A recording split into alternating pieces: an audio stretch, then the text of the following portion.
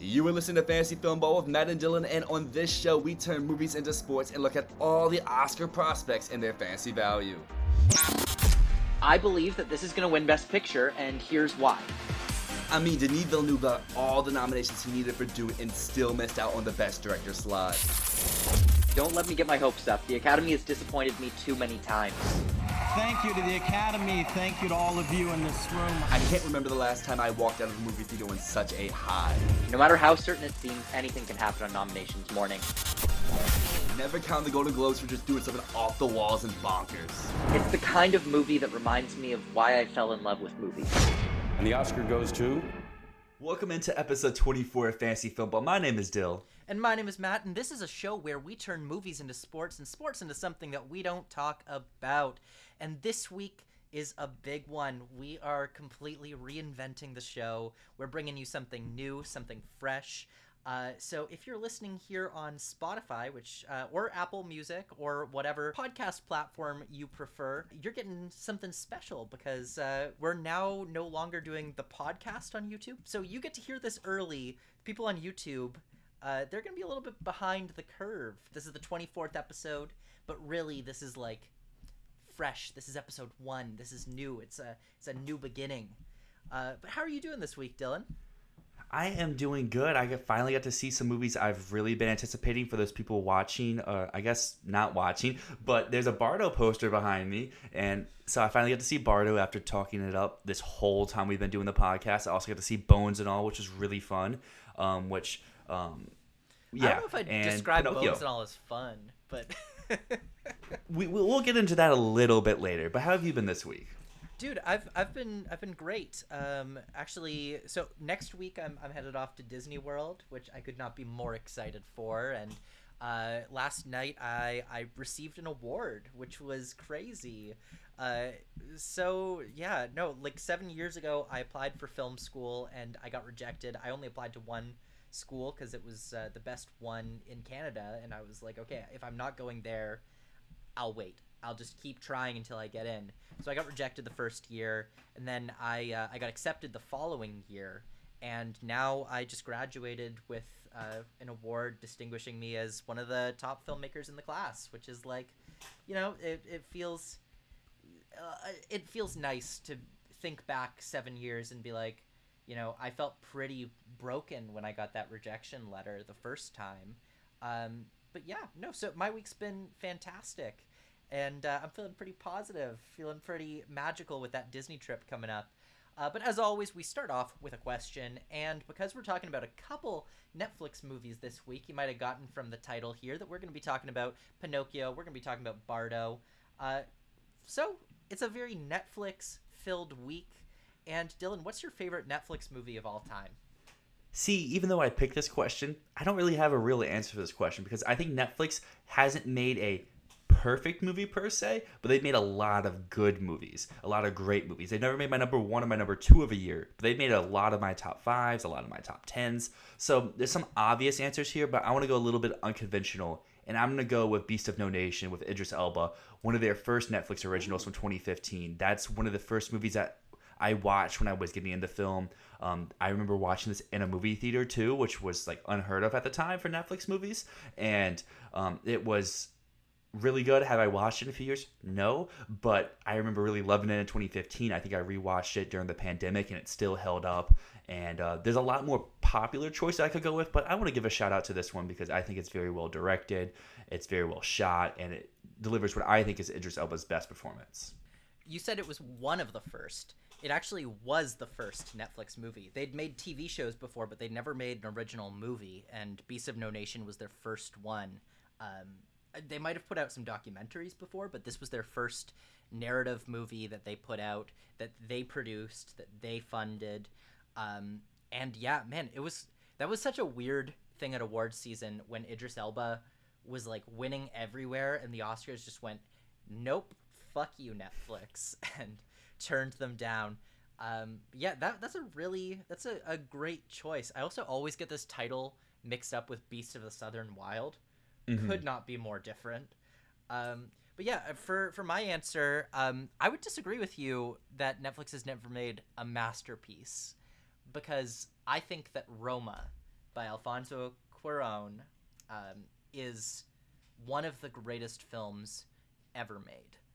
That film is just about as close to perfect as you could get. I don't believe that any movie can be perfect. I think that there's always things you can nitpick. Even with my very favorite movies, I have things that I can point out as flaws. And the thing about Roma is that it's so precise, it's so deliberate, that everything about it feels so purposeful. And honestly, while there might be some things that you feel it could have done better, it feels like the movie is perfect for what it's trying to do. Roma is a film that I adore with my entire heart. I would say you can have a different favorite one, but I think Roma is just like objectively the best one. Interesting. Well, like I mentioned, I rewatched I almost got it wrong too. Beast of No Nation. I rewatched that, so I think Roma's due for a rewatch for me because I remember I liked it, but I didn't love it the first time. But also, I watched that like on like a small TV screen, not a huge screen, or not a TV, or not a big TV screen. So it's one that's definitely due for a rewatch. But Netflix, they like to give their movies a lot of money for their budget. So this next subject we're talking about, Netflix, they're not going to show up here at all. But we're going to dive into some nominations here today with the Independent Spirit Awards. So we're going to get right into the Independent Spirit Awards with the Best Feature lineup, starting from the biggest award and going down. But before that, Indie Spirits, do they matter? Dylan, do the Indie Spirits matter? Do you think they matter? See, I used to think no. But the last few years, they've been showing more and more that they do matter. Because last year, if I remember correctly, this was the start of the Troy Kotsur sweep, where he started to rise up and started to get actual awards. Because he was nominated at some places, but he hadn't really won anything. And once he won this, people were like, oh, we can actually give him the award. We don't have to give it to Cody everywhere.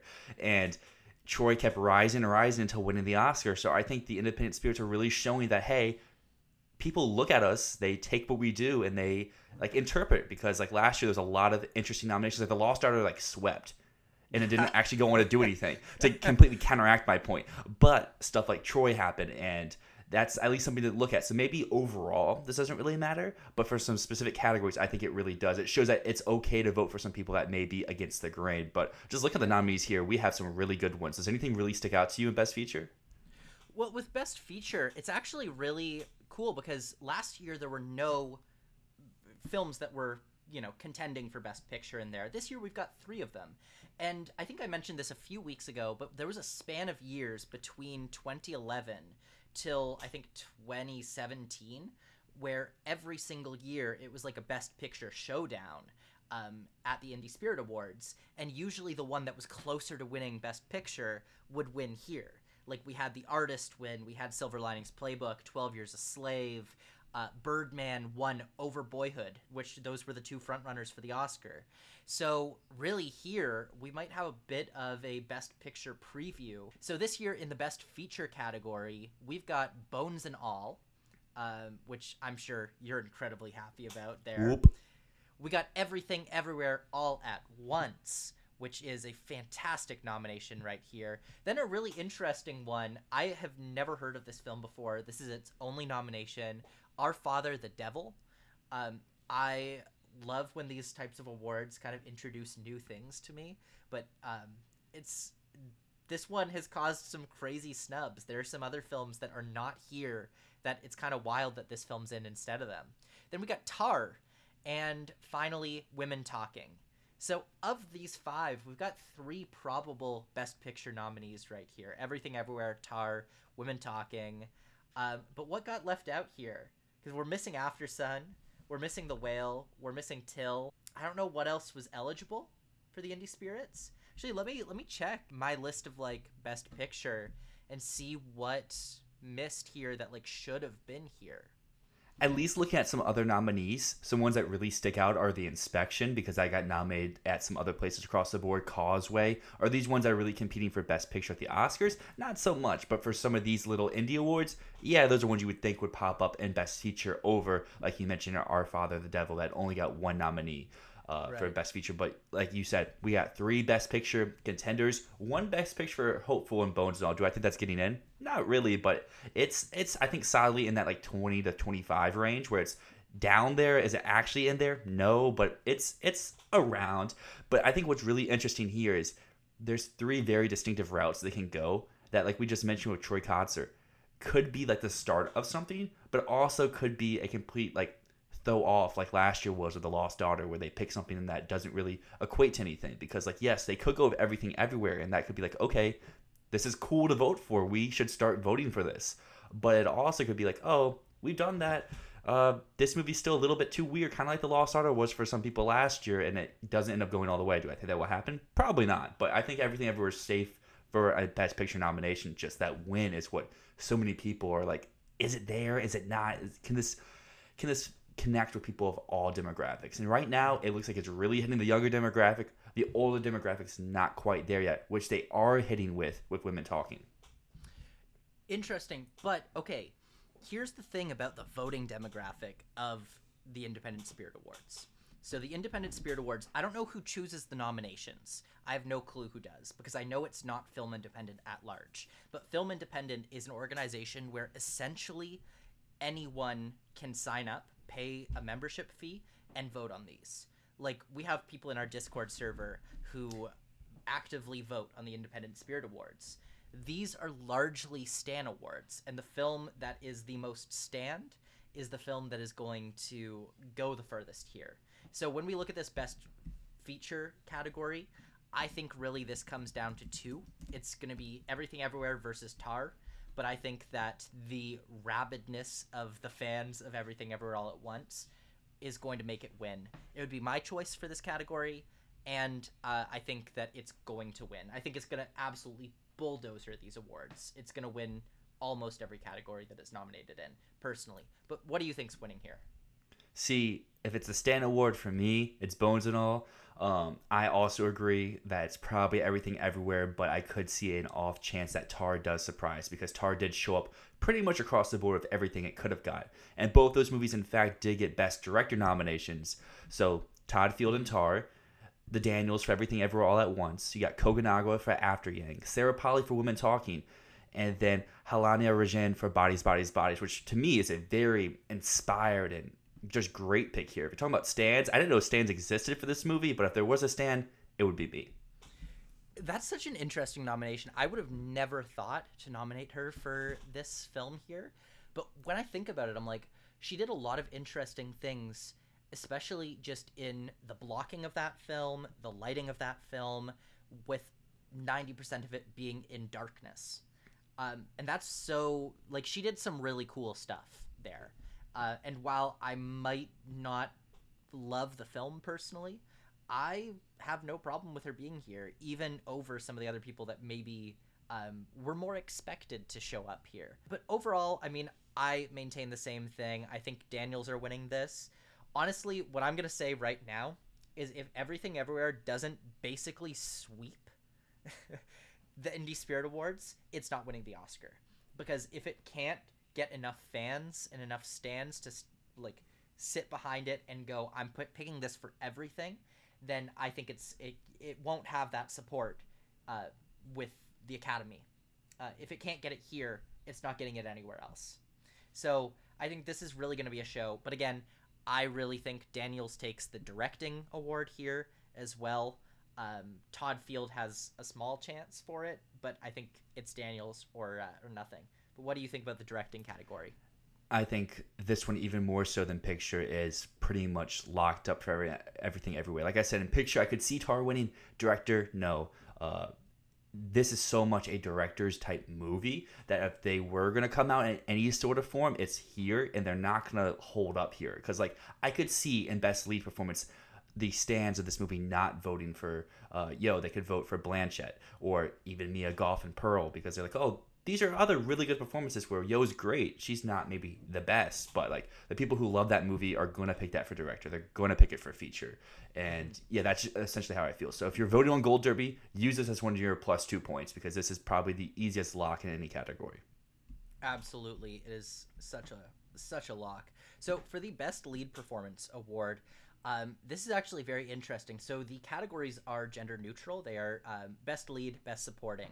And in the best lead performance, we have 8 women and femme presenting performers, and we have 2 male performers in this.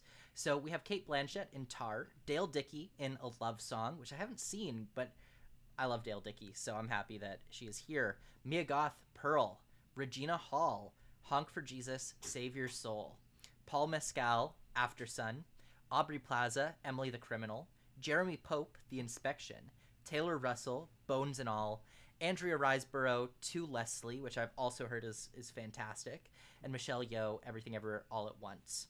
So in this category, my personal favorite, and I want to do a full discussion on this later on, because I've seen a lot of people and a lot of discussion on the internet with people saying that a win for Cate Blanchett would be merit-based, and a win for Michelle Yeoh would be, narrative-based.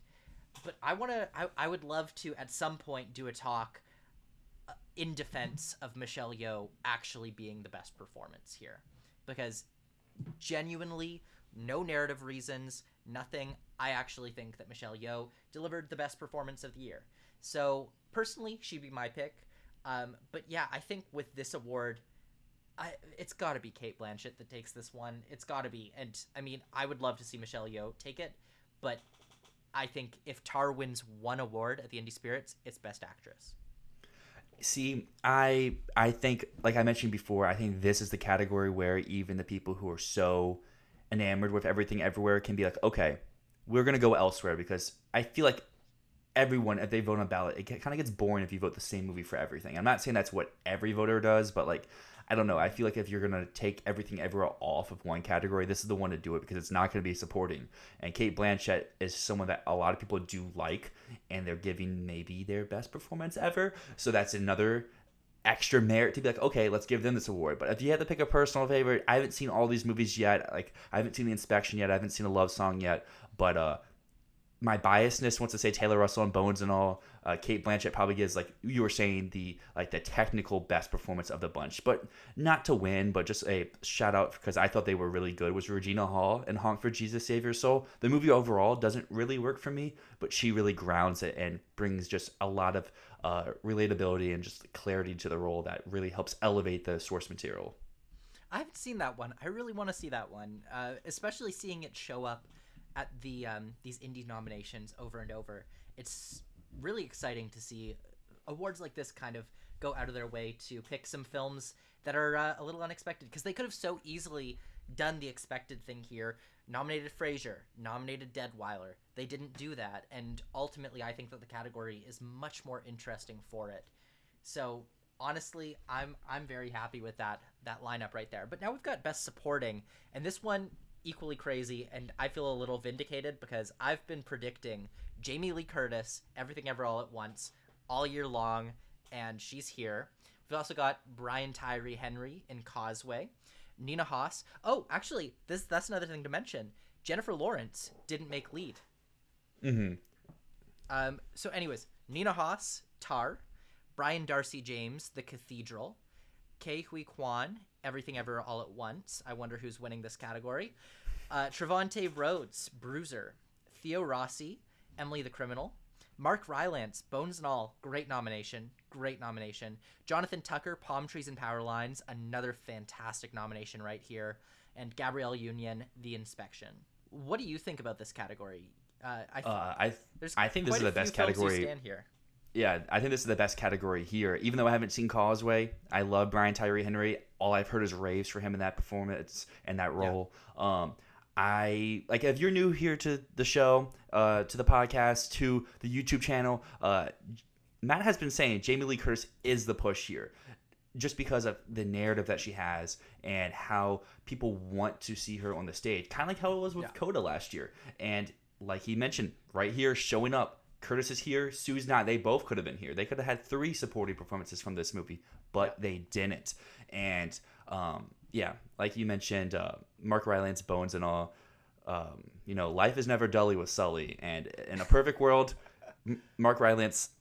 This could be a hot take for some people, but in a perfect world, Mark Rylance sweeps the season.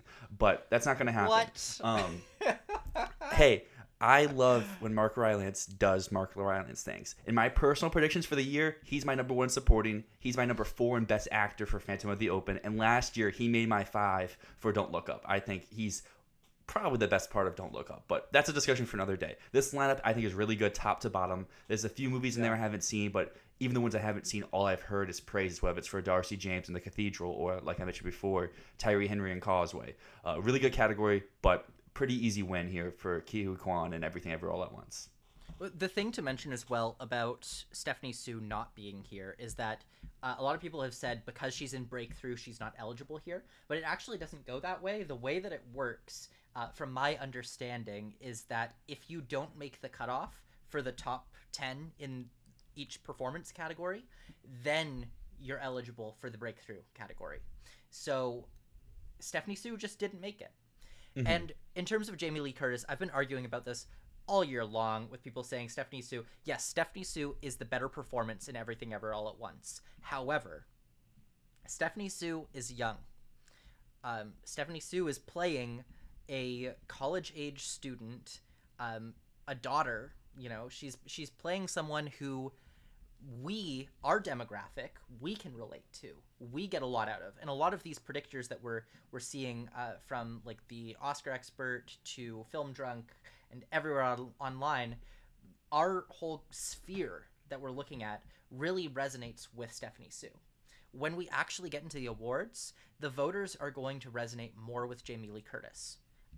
It's just, she's doing a transformative performance. She's playing a character that has some emotional moments. And she's someone that a lot of older people haven't had a chance to vote for before. So is she going to win? No, but I think she's top 5. And that's why, because that's a performance and a character that resonates with the actual demographic of the Academy more than it resonates with us.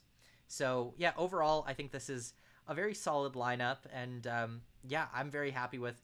I want to give a shout out to Jonathan Tucker, Palm Trees and Power Lines. It is a film. It's not released yet. It played at Sundance, and God, what a fucking great performance from him right there. I'm sad in the next category we have the lead actress in Palm Trees and Power Lines, and she should have been in lead. So for breakthrough performance, we've got Frankie Corio, After Sun, Garcia Filipovic, I cannot pronounce that, from Marina, which is a pretty solid film. Stephanie Hsu, Everything Everywhere All at Once. Lily McInerney for Palm Trees and Power Lines. And Daniel Zolgardi for Funny Pages. I mean, personally, I think this is like another open and shut category. Just like the last one was for Kwan, this is for Hsu. Stephanie Hsu is going to just walk away with this win right here. I think 100%. I'll fight back a little bit. I think the fact that she did miss supporting leaves it a little bit open, and the people who love After Sun a lot. And as we did see, After Sun did underperform across the board, but people could see that and be like, oh, After Sun got underperformed. We should still give After Sun award sort of thing. I know it has another chance later for breakthrough. Is it? This is their breakthrough first feature. Yeah, it has a chance for first feature, but I still think yes, Sue's probably in the lead, but I don't think it's open and shut. I think this is one of the more competitive categories where if you want to take a risk on Gold Derby, you could take Koro, have a little bit extra odds. Is it the smartest thing to do? Probably not, but I don't think it's 100% to zero. I think it's more likely for Everything Everywhere in like feature or supporting or director than it is here. I think this is its weakest category outside of lead performer.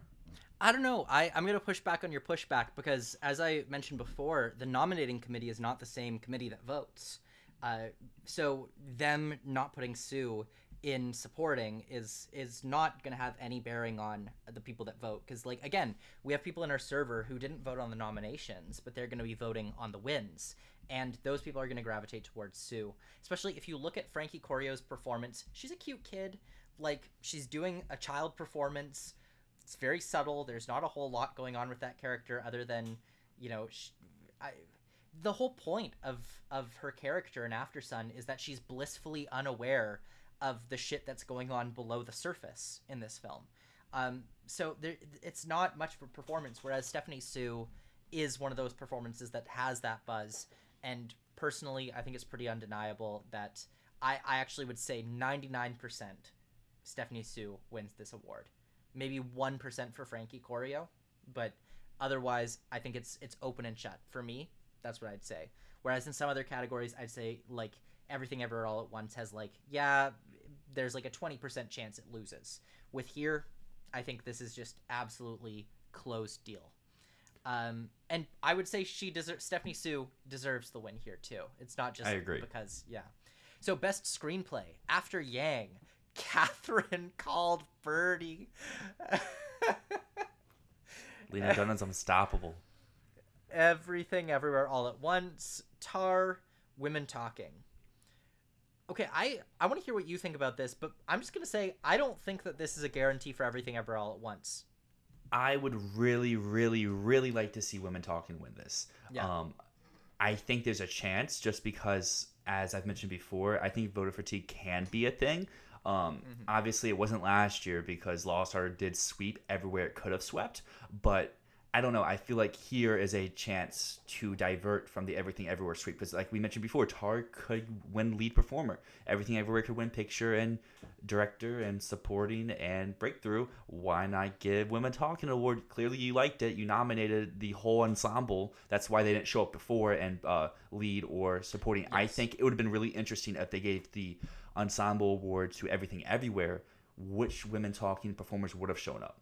Because I think there's a good chance that the Oscar favorites for the two supporting of Buckley and Foy and Witchall would have shown up and the supporting category. But it would have been really interesting if, not Foy, but if Mara could have shown up in lead performance. Because it's a performance that probably won't get nominated across the season just because of how stacked that lead actress category is. But award shows like this could award that. But obviously, it won the Ensemble Award, so it didn't show up in any of those categories. This is the one category I do think it has a shot to win, though. Yeah, I agree.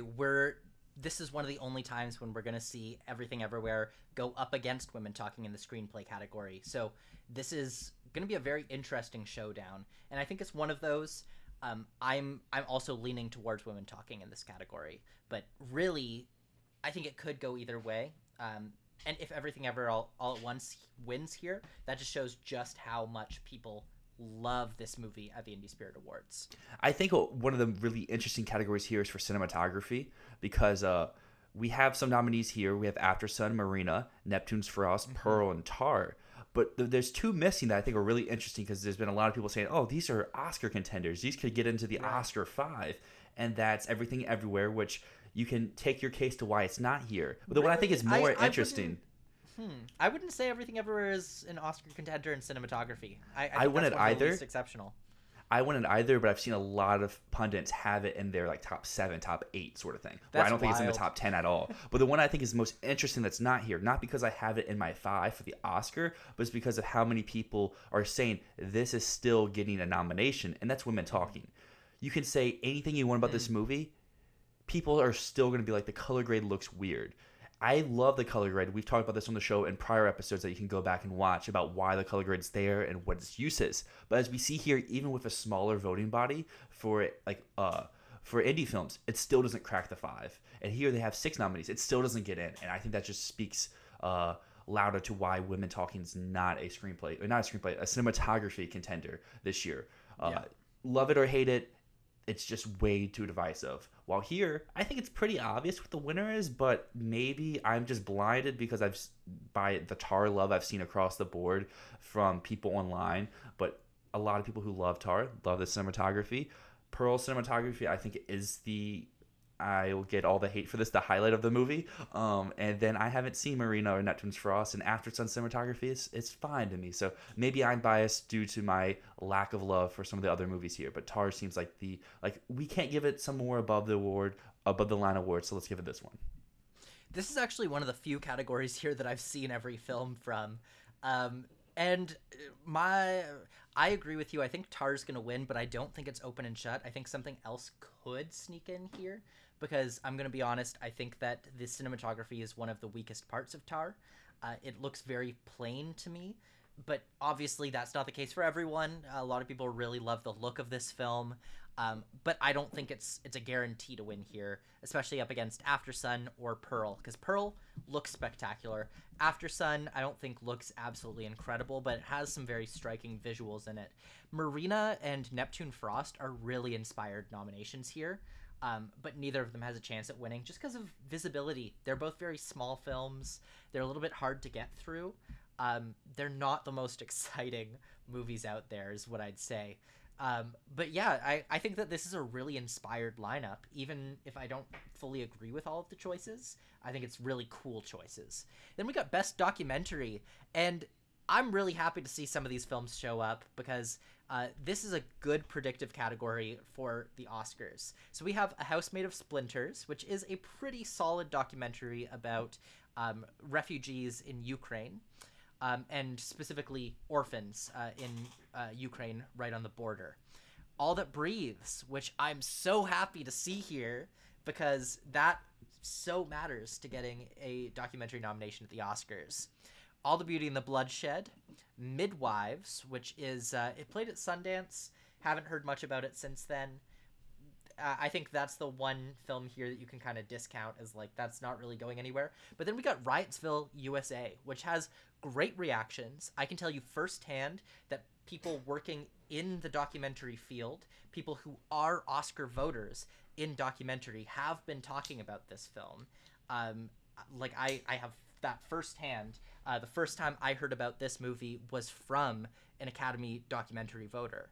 So Riotsville, USA, this is one of the first times it's shown up in any of these awards nominations. But I think that this has a chance of making it into the 5, just like how a few years ago Hale County This Evening did. So do not discount Riotsville, USA for a nomination. It could totally goddamn happen.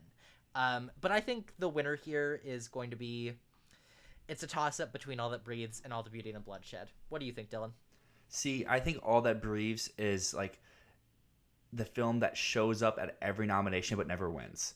It just screams that type of documentary to me, where it's going to be very consistent throughout the season, but it's never going to reach like A Good Night Oppie and win, or in All the Beauty and the Bloodshed and win an award.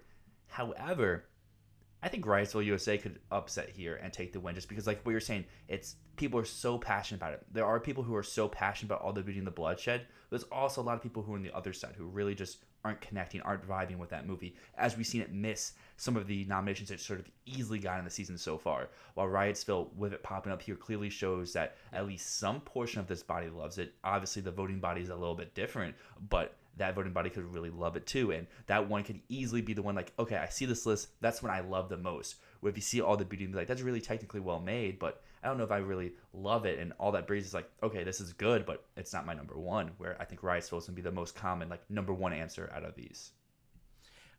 Yeah, I think that's a good point that you've made there. Yeah, I don't know. All That Breathes, I would say don't completely count that one out because it is so beautifully made. It's so beautifully crafted. And it really is eye-popping. And I think that it could win here. Maybe not anywhere else, but it could win here in particular. And then let's move on to the best editing category. We've got After Sun, which is a great nomination. If there's one category that After Sun should be nominated in, it's this one. We've also got The Cathedral, Everything Ever All at Once, Marcel, The Shell with Shoes On. Such a weird nomination for that film. But I'm glad it showed up somewhere. And then we got Tar to wrap up that 5. And I think that this one's pretty obvious. It's Everything Ever All at Once right here. Feels pretty open and shut, but again, I think After Sun could upset. I think Tar could upset.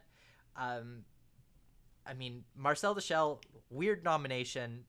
Glad it's here. Glad it showed up somewhere. But yeah, it's not winning this. I think it's very interesting how 3 of these nominees are A24 out of the 5, and easily you probably could make a case for a 4th for a movie that got 0 nominations across the board. But yeah, Everything Everywhere gonna win this. Now let's dive into the final nominations for the Indie Spirits before we wrap up this part. And we have Corsage, we have Joyland, we have Lenore Will Never Die, Return to Seoul, and Saint Omer, which I think is a very interesting lineup because all these movies have gotten various reactions from positive to very, very, very negative. But none of these movies have gotten raves as in like this is my favorite of the year sort of thing. So I think this is a very interesting lineup where honestly I could see any of these winning. I don't think there's a clear number 1 and I don't think there's a clear number 5 at the moment. Well, I mean, you said that there were no raves, but I would actually disagree, and I'd say that people have been raving about Saint-Omer. It has like a 95 on Metacritic, but that said, I think it's a critics film and nothing more. I do not think that it can get the votes here because it is such a cold film. It's such a, I'm going to say it's a dull film. I found it really not engaging one bit. And to the film independent body, which is not the most sophisticated. I mean, they're not sophisticated, but like they're gonna vote Everything Ever All at Once. They typically vote things that are like they don't always go for like the artsiest fartsiest movie of the bunch is what I mean. And that's why I think Joyland wins here. Joyland is in many ways kind of feels as though it could have been made by American independents. It's a very low-key, very sweet romance. And it also is embroiled in some controversy because the film was banned in Pakistan. So if that's the case, I mean, it's got controversy, it's got narrative, and it's the film that appeals to the voting body here the most. I think Joyland is winning this. And I also think it could get into the Oscars just based on this narrative as well. Overall, though, interesting that Close is missing here and Decision to Leave is missing here, both of which like probably should have shown up in this lineup for international film. I don't think Decision to Leave would have been too expensive. Close definitely isn't too expensive. So weird omissions for those two films. And I can say with certainty that whatever wins here is not winning the Oscar. We are reviewing Bones and All, Luca Guadagnino's brand new film starring Taylor Russell, Timothée Chalamet, and Mark Rylance. This is a movie I've been hyping up for so long, so anticipatedly waiting for, and it lived up to expectations for me. But for you, I don't know, how are you going into this movie? Were you expecting big things? Were you like, I don't know about this premise? Because it is pretty out there, because it is, for those who don't really know, we are going to do a full spoiler discussion here. If you have not seen Bones and All yet, please leave the video. I don't care about watch time. I don't care about views. I want you to see this movie because this movie is either my favorite or my second favorite of the year, and I've seen like 110 movies that have came out this year. So that's a huge recommendation for me. Then come back and listen to both of us talk about it. But yes, Bones and All, great movie. Cannibals, road trips, love, everything. Did you like it? I did like it. I didn't like it as much as you did, though. So for Bones and All, this is one that I was anticipating, but I'm not going to say I was like the most anticipating this one. I am so squeamish with anything with cannibals. Like the film Raw, I gave a horrible review when I first watched Raw because it grossed me out so much that I just couldn't deal with it. And then I watched it again later and I was still grossed out, but I was like, no, this is actually a really good movie. I just hate watching people eat people. I think it's so, I can't do it. And so when it came to this movie, I wasn't really fiercely anticipating it because I know how much I am uncomfortable with cannibal movies. I'm not a cannibal movie guy. You know, weird, right? I don't love seeing people eat people.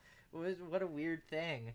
But no, I mean, I think Luca Guadagnino has had some fantastic films over the past few years, and I'm always interested to see what he does. And, you know, the entire concept of it being a love story between Taylor Russell, who is one of the best Canadian actors. I need to claim Taylor Russell right now. Canadian actors out there who gave one of my favorite performances of the 2010s in Waves, which is, again, just an incredible film, and Taylor Russell is so good in it. Plus Timothée Chalamet, who is obviously an incredible actor. So those two coming together for Luca Guadagnino doing a horror romance.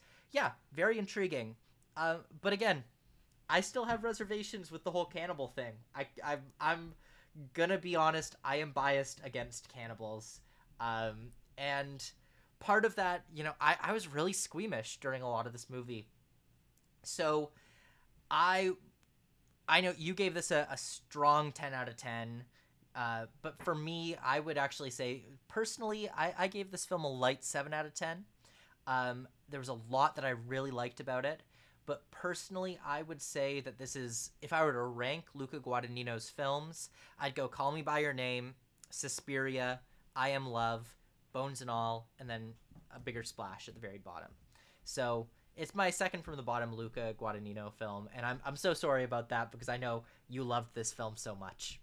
I did. Bones and All really kind of hit everything I wanted it to be, which is kind of weird because I wasn't really expecting much going into this. But I really, shouldn't say expecting much. I kind of went in with an open mind, not really thinking about anything. Just really opening myself up to it because I have not read the book, but I know someone who has. Like, I am very much encouraging, like, hey, read this book so then when we see the movie, you can tell me what was accurate, what wasn't accurate. And I think a lot of the switches they made from the book to film were very much for the positive for the story, because I think to counteract your point, not even counteract, just to be a little bit different. I know everyone's interpretations to everything is a little bit different. For me, I've never really been squeamish to blood or to horror or to violence. I often find that my favorite movies and my least favorite movies are in that horror genre, because I think horror is either something you can do amazing or you can just really shit the bed and be bottom line and be like awful. But I think Guadagnino and company here really knock out the park.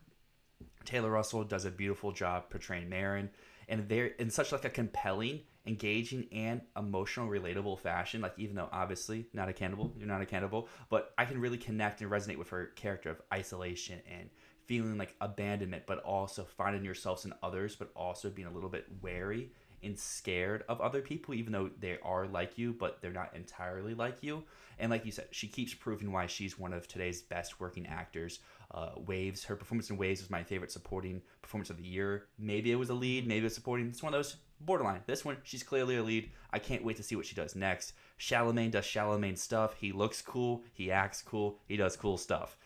But for this movie, as much as I love Taylor Russell, praise her, there's one person who just absolutely steals this movie. Every time they pop up like 3 times, and you can never take your eyes off of them. Because, life is never dull or sully. Because Mark Rylance is the greatest of all time. He's becoming one of my favorite actors. This is like his 3rd, 4th straight performance where he's doing such a weird character, so off the walls, but it works so well. Like, I don't understand how he nails, like, the mannerisms of just, like, so hunched or so, like, just off-putting. It's like, you're squeamish. My squeamish came from, like, his body, not so much of eating or biting. It was the whole, like, his posture and how he just mannered himself and how he was so not, I don't want to say relatable, but you cared for a character that was so like evil and despicable, because he wasn't evil naturally. The world kind of made him evil from being isolated and no one being around, and you feel for him and you feel bad that all this stuff is happening to him, but he's still like the antagonist and like the villain of the story. But to end my long rant, the text in this movie, amazing. That I could only highlight one, it would be the score from Reznor and Ross. They always do good work, but if I dare to say, this is their best work. Did you have a favorite tech? And if so, which one was it? I mean, that's a really hard question. I liked the score. I didn't love the score, and I think it is very bold to say that it's Reznor and Ross's best work. Boldness when they did is all Soul, when they did The Social Network, when they did The Girl with the Dragon Tattoo. Even like Watchmen, I think is a stronger score. I really liked the guitar piece that played, every time they were in the car. I think that was great, but the more ambient stuff didn't really do it for me here.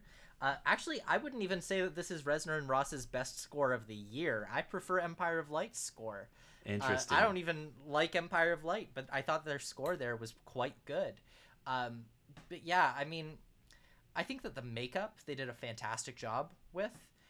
And production design. I would want to shout out production design a little bit there. But yeah, I mean, overall, none of the text really stood out incredibly strongly for me. But if I also had to pick a standout here, it's also Mark Rylance, personally. I would say I wasn't as hot on Taylor Russell's performance here as most people were. I've seen a lot of people say that she's one of the best performances of the year. I don't necessarily agree. I connected with what her character was going through, but I didn't find the performance as interesting as I wanted to. Mark Rylance, I thought, he did it really well, albeit it did feel like he was doing a Herbert the Pervert impression from Family Guy, like a lot of the time. But outside of the corniness of basically being like, "Hi, son, do you want some popsicles?" Outside of that surface level thing, he did some really interesting stuff with his facial mannerisms that really just showed that he wasn't making the choices with his mind. He was making them with his whole body. And like what I'm talking about is there's this moment in the film. There's this stunning goddamn moment where it's a close-up on Mark Rylance's face and a little dribble of spit comes to the front of his mouth and he starts to drool. And you, as an actor, how do you do that? How the hell do you do that as an actor? Like, in one close take, like, salivate and slobber. Like, he Pavloved himself there. What the hell? That was such a great moment.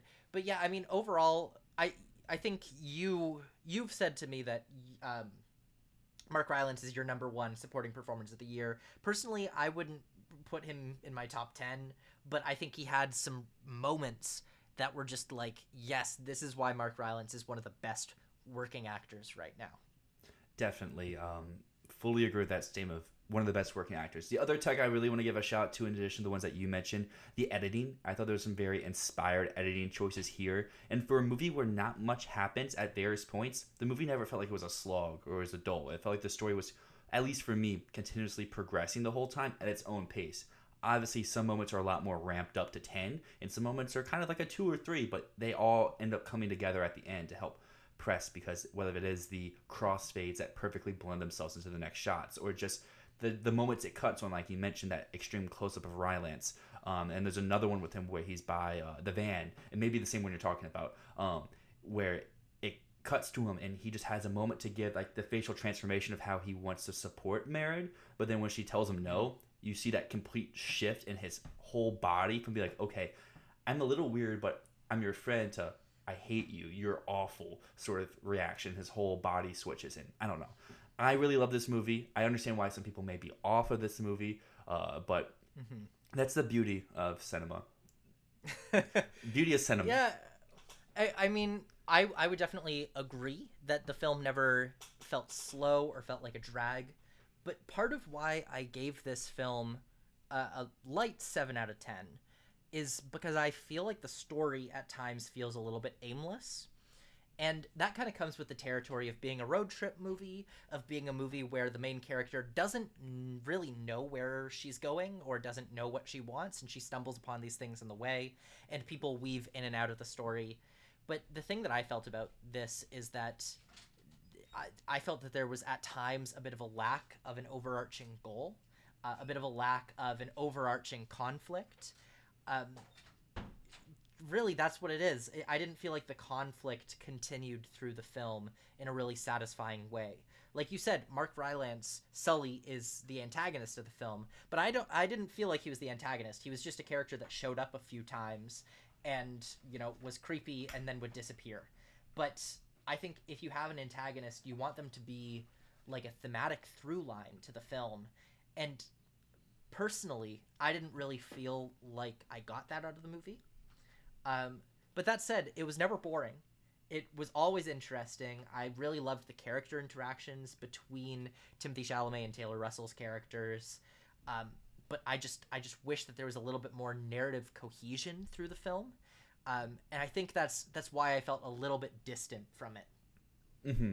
I would say, to maybe help if you ever do decide to rewatch this, to me, the antagonists are themselves, because it at least to me, what I got out of it was learning self-love, combating with self-hate, because there's things that you're born with that everyone has. You're born with, whether it's your nose or your eyes or something that you just don't love or you don't like about yourself. For these people, they're cannibals. But so it's the extremists. So like throughout the movie, there's various times where like they have to make decisions where they are not happy with them, but it's what they have to do to live.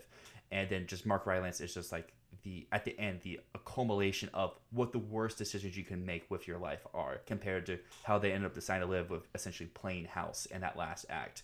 But Right. similar to you, I would say a 7 is about equivalent to a B, and that's what this movie got from Cinema Score, which I think is a great reaction for this type of movie. I saw a lot of people online saying this is a C, this is a D type Cinema Score movies, like some horror movies do get.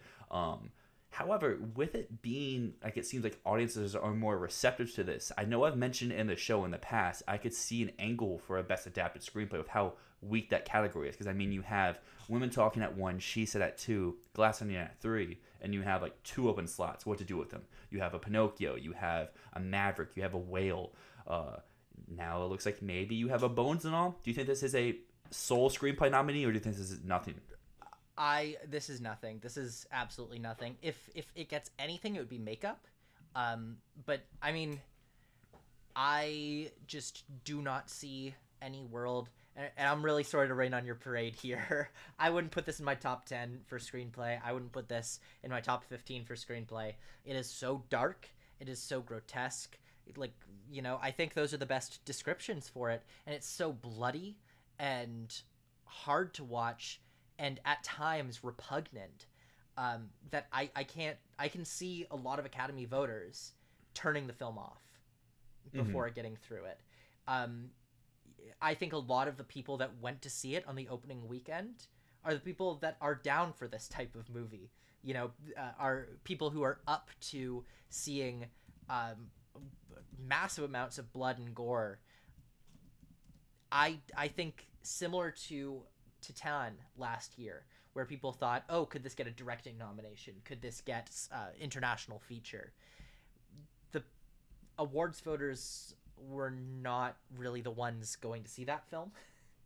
And it did end up getting a BAFTA nomination, but I don't think it ever would have gotten that if they didn't have a jury deciding. And Bones and All feels very similar to me. I don't think that there's a chance in hell that this comes near the Oscars. If anything, you know, this will be one where in 10 years people will look back and say, yeah, we screwed up. This one was better than the Oscars treated it. But again, you know, Luca Guadagnino, he made Suspiria a few years ago, and that film didn't scratch the Oscars. I've had this talk many times. Just because you're an Oscar nominee one time doesn't mean you're going to continue to be. And, you know, he had Call Me By Your Name, and then Suspiria, and then this, and I don't think that this one's coming near the Oscars. No, I definitely agree. I think the only chance would be for adapted. I don't think Rylance is a player. I don't think that makeup is a player, just with how tough this year is, because you have like the normal Best Picture like front runner candidates, and then you throw in like a Wakanda Forever or a Woman King that can take up some more of those populist or inspired type choices. But like my point with Cinema Score was just showing like in the past horror movies that, because you mentioned like people who go opening night are the people who are down for it. Like Hereditary got a D+. Men from earlier this year got a D+. And then if you look back just a little bit, The Witch got a C-, and like Malignant got a C. So it's not always like, that's what I was just saying, with horror movies usually they don't really do well, even with the crowd that normally goes from. That's why I was like, this one seems to be doing a little bit better, so there's maybe a shot, but still not something I'm willing to put money on. Well, the thing with those movies that you mentioned, Hereditary, Men, The Witch, those are movies like my partner's uncle is one of the biggest horror fans ever. I mentioned Hereditary to him, and he's like, I hate that fucking movie. I hate it so much. Huge horror fan. And it's because those films that you mentioned, those are all very elevated horror. They're movies that they take the horror genre and then they don't really go for the horror until the very end. It's just a lot of paranoia. Whereas Bones and All, I think, delivers on the horror throughout. You come in knowing you're seeing a cannibal movie, and it delivered on a cannibal movie. Cinema Score, if anything, I think Cinema Score is a great way to demonstrate how much a film, not how good a film is, but how much a film delivered on its promise. Because I can see Hereditary getting a D+, because if you go into that being like, this is going to scare the shit out of me, and you don't get that, you're not going to rate it highly. It doesn't mean it's not a good film. It just means the audience didn't get what they wanted out of it. With Bones and All getting a B, people wanted a cannibal film. They got a cannibal film. You know, that's the way I see Cinema Score. And so overall, I don't think that marks it for Oscars or anything. Maybe if it got like an A+ or something, I'd be like, oh wow, this can be a contender. But this type of movie would never get a grade that high because it is so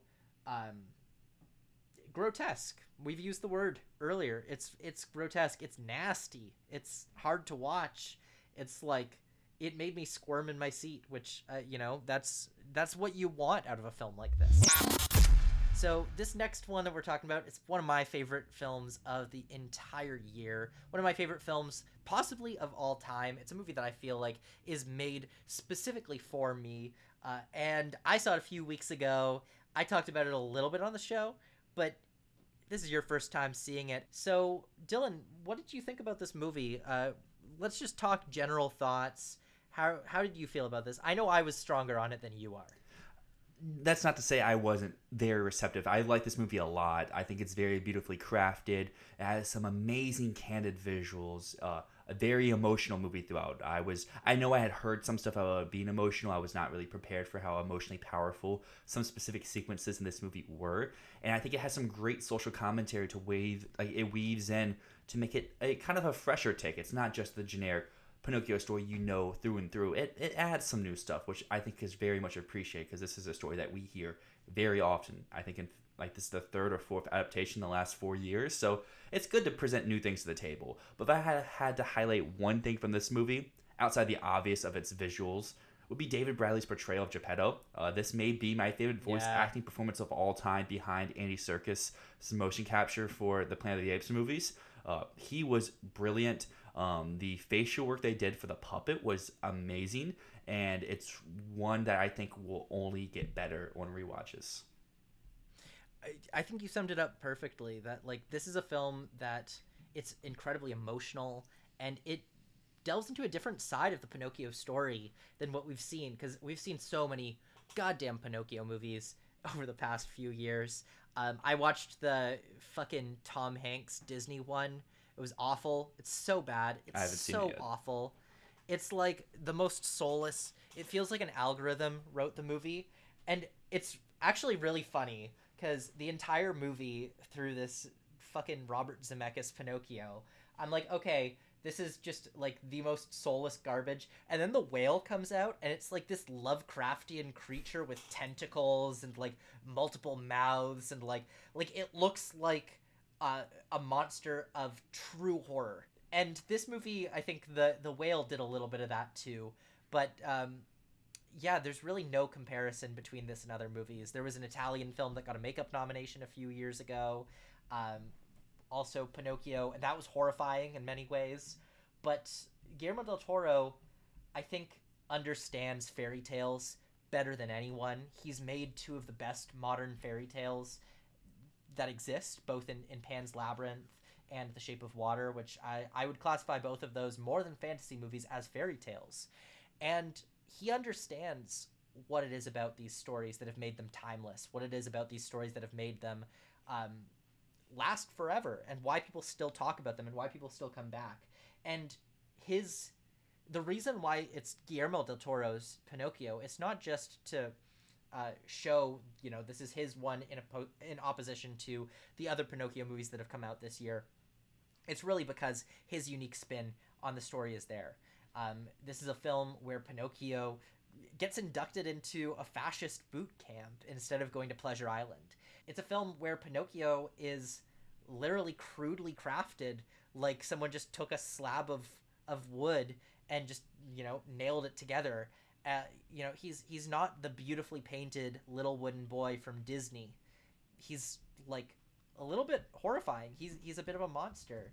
But the thing that makes this film so spectacular is that Del Toro understands that any fairy tale needs to have darkness and light coexisting, and it's about finding that light inside of the darkness, inside of this dark tale. And as much as this film is like pretty twisted and pretty dark at times, and will probably give a lot of kids nightmares, I'd say that this is the most wholesome movie since Paddington 2. Interesting. That's a very interesting take. I didn't really think about that, but after hearing that now, I can definitely see that angle. I don't know if about the most, but I think it does have some very wholesome aspects where I think it could relate to a lot of different people from various ages, whether they are very young who may not get some of more of the adult themes that Del Toro and co-director Mark Gustafson present to the table. But there's still stuff for the adults too that they can really resonate with, whether that is some of the stuff with Pinocchio's connection to Geppetto and some of the other father, son, and parent, child relationships that are in the film, and some of the there's a lot going on here. But if you had to point out one thing that was like the highlight of the film to you, was it a specific tech, or was it like a performance, or was it a song? Because there are songs in this. This is a musical. This is a musical. Honestly, the music was the only thing that I was a little bit underwhelmed with. I still really liked the music, but it wasn't like spectacular. So if I had to point out one thing that really stood out to me, it'd be the production design. If I look at this in comparison to Guillermo del Toro's other films, you see a lot of comparisons between it. Like this alongside Nightmare Alley, there's a lot of things that look very similar, a lot of design things that you can see his mark on this film. There's a lot of things about it that remind me of Pan's Labyrinth in the design of it. The design of the creatures can at times remind me of The Shape of Water. Like Pinocchio himself, that little Pinocchio doll would look perfect up alongside the creature from The Shape of Water. And, you know, so that production design really is the star of the show in my mind. And the animation is incredible too. But yeah, visually, this is just such a stunning film.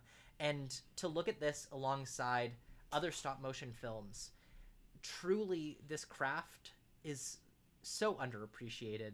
And I think that Del Toro did it so incredibly well here, with so much respect for the form. He's never made a stop motion animated film before, but you would never know. Like this one, I would actually say feels like it came from the brain of a stop motion master, even more so than Wendell and Wild did this year, which actually came from the mind of a stop motion master.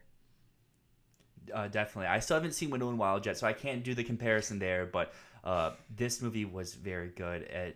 While I didn't love it as much as you did, still a very solid movie for me. I would give it a very, very strong 8. It's one I cannot wait to watch again. I got the pleasure of seeing it in a theater, which I know you did as well. I know a lot of people won't be able to see this until it hits Netflix, or won't be able to see it until it's like on their TV or their computer. I think the theater experience really helped elevate it, but I think this is a movie that still will work at home. I think there's things that will still pop out and will still be amazing and breathtaking, whether it is visually or conceptually or story-wise from a viewing experience at home. However, we've both seen this now, and this is an Oscars show here that we do. Netflix has a lot on their slate this year, and everyone's been like, what is Netflix doing? I know you and I were early on the train to say this is the number one for animated feature. It wasn't Lightyear, it wasn't anything else. It was this, and that looks pretty true still. However, for picture, we haven't had many animated movies ever get into Best Picture, and no animated movies that weren't Disney Pixar. We've had one that wasn't Disney Pixar, because Beauty and the Beast was the first one. And that got in largely on the back of the fact that it was the first animated film to use CGI. It was still hand-drawn, but they used some CGI sequences, so it was a technical marvel that got in.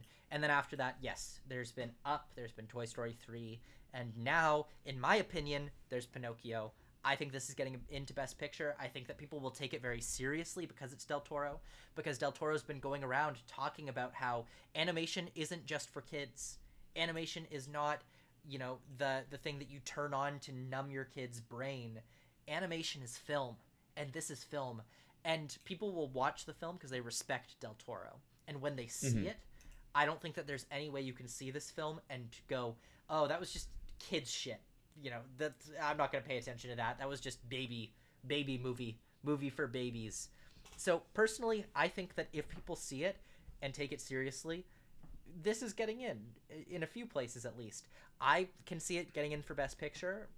Personally, it's in my top 10. I could also see it getting in screenplay, score, song, production design. There was some talk about VFX, but I don't know what the VFX was here. I think people are just saying that because Kubo and the Two Strings got a visual effects nomination. But that film also had like a lot of action sequences, and this one does not. So I don't know.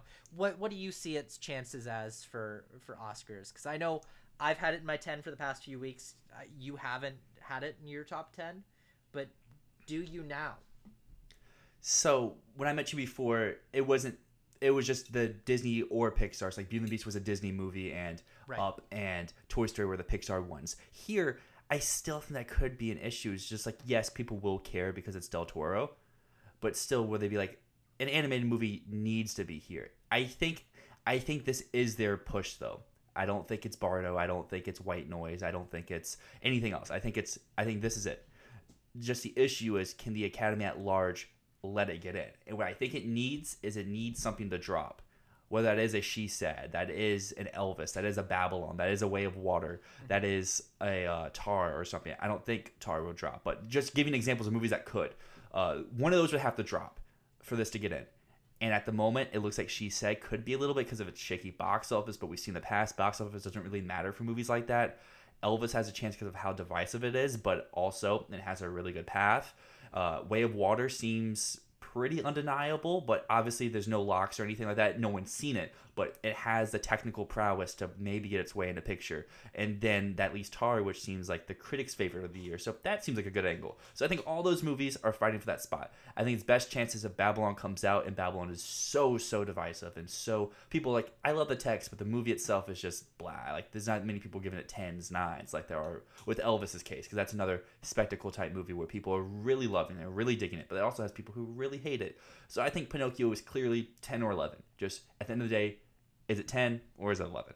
Honestly, this is going to be one that, especially with Strange World, flopping a little bit. Not flopping, but like not Flopping. Performing as well as people expect. This is the undeniable animation winner, and people are going to see it. The question is, do they take it seriously, and do they remember to vote for it in other categories? I think they will, but we'll have to see. One thing that I will say for certain is this is going to inspire a whole new generation of freaky ass kids going to Hot Topic for shit. Like, you know how Nightmare Before Christmas like inspired a whole trend of like weird goth kids that like idolize Halloween? Pinocchio is gonna do that too. There's gonna be a whole new wave of like freaky goth kids. Interesting. That's Don't my know if I'm my looking biggest forward to that, prediction. but we'll see. We'll see it come up. We'll have to see. Like, I can see this really connecting with the youth, but one thing, even more certain than that, this is gonna give kids nightmares. I don't know. We'll have to see, because maybe parents will revolt against this movie and be like, that could be a narrative killer. Like, oh my god, this movie is so inappropriate. How dare Netflix release it? I don't know. It's not inappropriate. It's very wholesome, but it is quite freaky and quite dark. So, Bardo. This is a film that we have been anticipating all year long. A film that we had taken the L on and said, yeah, this is a lock for Best Picture. This is a lock. It's getting in. This is one of the ones that's just guaranteed to be a performer. It's Netflix's #1 push. This is going to win the Golden Lion. This is going to be insane. People are going to love this. It's going to get a 90 Metascore. No. Yeah, it didn't do that. But one thing I will say about this film, which is less of a story and more of a state of mind, a film about Alejandro Gonzalez Iñárritu's experiences as a Mexican American, as an immigrant, as someone who sees himself existing in a liminal space between countries, between identities. It's a film that is very, very odd, and it's a film that is not going to please everyone. And when it premiered at Venice, it got horrible reviews, which it's still fighting its way back from, because they did release a new cut where they cut 20 minutes, and it has gotten better reactions. We both saw that new cut, and what do you think about the cut? Because personally, I liked it. So if anyone has to take the big L here for Bardo, it's me. We do a fantasy draft of movies that we do for the award season here, and I picked Bardo 4th overall. You may be like, 4th overall? Everyone was expecting this movie to do really well. It's what I passed on is the big, like, you're stupid, take your L, hold it up. Yeah. I passed on The Fabelmans, don't want to talk about it. I passed on Top Gun Maverick. And I passed on two like ones that it seems better than like The Sun and Empire of Light on the bright side. I passed on Fablemans, which seems like it's winning Best Director. It's most people's picture prediction for Bardo. And Bardo is a film with many faults. Say what you want about Alejandro Gonzalez Iñárritu movies, but they are all beautifully crafted. Whether it's the sound, the editing, the score, which he did himself in this movie, which I think is really good. The production design, the visual effects, and especially every Alejandro Gonzalez Iñárritu movie has breathtaking cinematography, usually the best of the year. All his films are spectacles. And Bardo's no less, honestly. Daniel Cacho Jimenez stars as essentially AGI and has to capture his essence and has to ground, like Matt said, the state of mind, because this is it's a movie with a story. Does the story really connect in any way? Not really. That's, I think, this film's biggest fault is its screenplay. It's something that you can't get behind, which I think a lot of like the early reactions, early people who saw it, I haven't seen the extended cut, but I think the issue is like people like, there's no story here, so what am I supposed to latch on to? What am I supposed to connect myself to? Why should I care about this guy rambling about his life? And I think if you can eventually get around to how this movie ends without spoilers and see what everything we just saw was supposed to mean, I think you can come like Matt and I out of this and give it a pretty high rating. Not a great rating, but a pretty high rating. But on the flip side, if you sit through this whole thing and you're like, why did I just waste 2.5, 3 hours? You're not going to like this film because it weaves in dialogue throughout to tell you exactly what's going on without you really realizing in the moment. Without spoilers, there's times where two characters can discuss like, what's the point of a film, or what's the point of life, and stuff like that. And in the moment, you may be like, that's very on the nose. But at the end of the movie, you're like, oh, at least to me, I thought those were really good moments that have really elevated this film and its script, which I think is the weakest part of this movie. I fully understand why some people despise this movie or hate Bardo, but I can't wait to watch this again. In fact, I watched this on Thanksgiving, so I am thankful for Bardo. I think that you touched on some stuff there that is very true. It's one that is so pretentious and up its own ass that it's very easy, if you're not on its wavelength, to just hate the thing outright. But undeniably, it's a technical marvel.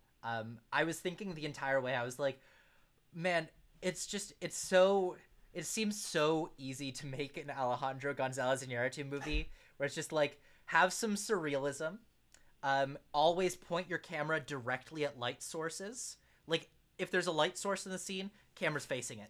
Always. If the sun's in the scene, you're facing the sun. If there's light bulbs, you're facing the light bulbs. Always. Alejandro Gonzalez Iñárritu, special right there. Someone's got to float at some point. If there's no floating, you haven't made an Iñárritu movie. Absolutely. Like, that's just hands down. You need someone to float at some point. And lastly, there's got to be some form of like meta commentary. And that's the thing that I loved most about this movie, honestly, was how, yes, it was extremely pretentious. Yes, it was extremely up its own ass. However, it really felt like Iñárritu knew that, because he literally had characters come in to tell the main character of it, which is obviously a stand-in for him, to tell the character, hey, the events of the movie so far have been such pretentious bullshit, and like, this is so, I don't know what the hell you're trying to say here, but like, you're not fooling anyone, and you're not as smart as you think you are. And it was so funny to see that throughout the movie, that he like criticizes himself. Now, one thing I'll say about this, which I really liked, is that the whole thing, it felt like less of a story and more like a dream. It felt like it came right from his subconscious, where ideas just spewed out of him, and he just went, okay, I'm putting it all in the movie. Did all of those ideas connect? Did they all work? Not really, but everything's there, you know? And I gotta respect something so maximal, something so huge, and even if the things don't fully make sense, it's not a film that's made to really make sense or made to be dissected. It's a film that's made to be felt. You know, in Tenet they say, don't try to understand it, just feel it. And that's how I felt with Bardo. And you can understand all of it. Thematically, I think it's very, very easy to understand. especially once I afterwards looked up. I'm like, what the hell does Bardo mean? And it's a state of limbo. It's a state between two states. So, to get into some spoilers here, it's like the coma, right? It's a state in between being living and dead. It's how he exists as an immigrant, not fully being from America and yet not belonging in Mexico either, just living in that in-between space. Being an artist who thinks that he's, world class, but also having to appeal to the world. Is he a genius or is he an idiot? Is he profound or is he void of meaning? All of these things Iñárritu is existing directly in the center of. And that's what this film's about. It's about existing in the middle of two distinct binaries and not really knowing which one you belong to, or if you belong to one of them. But the way that he approaches that, it's not always meant to make literal sense or even metaphorical sense. It's just it's a vibe. It's a vibe. This is a film of vibes, and nothing more than vibes. I mean, you hit the nail on the head there. Since we are in spoiler discussion now, as Matt mentioned, when you talk about dream sequences, this movie is literally a dream sequence. And I think that's why at the end of the movie, once you realize what you just watched, it all makes sense, or it all comes together a lot better. Because you're watching the moment, it's like, how did we get from train to room to studio to this to that? But once you realize why or how you're in that situation, you're like, okay, then it works. At least for me, it really worked there. There is issues here. As we mentioned, the movie was originally like 22 minutes longer. I still think you could cut about 20 minutes from this movie and not really lose anything and be fine. I rewatched the trailers last night after I watched this movie, and there was stuff in there I was like, oh, that's not in the movie. I really hope that they put up the longer cut. Will I want to watch the longer cut? Yeah, would everyone? No, but I would love to see what did get cut and why it was cut. Because there's like one specific sequence here that does last for about like 15 or 20 minutes where the stand-in for Iñárritu is kind of just walking around a town, and some stuff happens, but I don't feel like the meta commentary there is really as strong as the rest of the movie. It's saying something, and something that maybe I personally don't relate to, so that may be why it's not as strong hitting for me, but I felt like that was like the weakest of the commentary throughout the film. However, this state of mind is something that everyone wants to know isn't an Oscar player for anything, because at the beginning of the season, like Matt mentioned, we thought picture, director, screenplay, locks, technicals, locks, probably some wins, and now it's kind of even a struggle if it may get into international feature in some people's eyes. So, Matt, obviously you're not the BARDO defender here, so you may be able to get the more realistic outlook for this. What are your thoughts about BARDO for nomination morning? Nomination morning, I see 2 nominations, and on Oscar night, I see potentially 2 wins. I wouldn't predict it for either of those right now, but we'll see. So I'm seeing it getting an international nomination. I do think it's big enough there that it can get the traction. It has the visibility that it needs to get that nomination. And I think that the reviews are positive enough now that it's not going to be outright snubbed. That said, it is the type of movie that does get snubbed there. They don't really like weird shit in the international category. Then I'd say this is the thing that I do think it's a lock for: cinematography. The cinematography is so undeniably good. It looks so gorgeous that I don't see a world where this misses cinematography unless it misses every single precursor, which I think is just wild.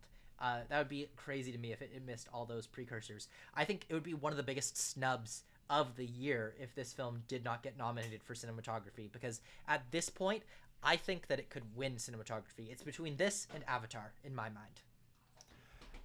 I agree with you there with the 2 nominations. I think there is a chance for a little bit more, because if you look in the past, some of those cinematography and international combos do make their way into director. Not always, but you have Papakowski for Cold War, and as Matt mentioned, for this, just a cinematography nomination by itself, that branch is very inspired. They do what they want. They don't really care about other stuff. Like we've seen The Lighthouse in years past get nominated there, where it was not a contender for anything else. Never Look Away. That was a big one. That was a weird nomination. I still think, and this could be the biasness in me because I did like this movie. I do like Iñárritu. I think there's a world that this could be a director a director 5 because of just how much of a director's movie this is. And we've seen the reactions from other directors that really love this movie. You can make the case, yes, Del Toro is his friend, so of course he's going to love the movie. But to my knowledge, there's no relation to Barry Jenkins. To Inarritu, Barry Jenkins has been a supporter from the original cut of this movie, very vocal, saying this is his favorite movie of the year. He's seen like 5 times. I don't know how many are the first cut, how many are the second cut. So if those two people are so very adamant, I'm sure there's other people too. And with it being a surrealist type movie, with it being so weird and out there, this is such a bold vision, and I understand the case you can make. Well, they're nominated an international director that has a bold vision. You do Oslin for Triangle of Sadness or Park Chan-wook for Decision to Leave, but Inarritu's had proven track record. He's won 2 in a row. He's not going to win for this, but clearly they love him, and he knows that. He talks about this in the movie even as well. I wouldn't write him off. Is he my 5 at the moment? No, but I could see a world where he shows up nowhere, and no nomination morning, boom, Inarritu, Bardo is in there for Best Director.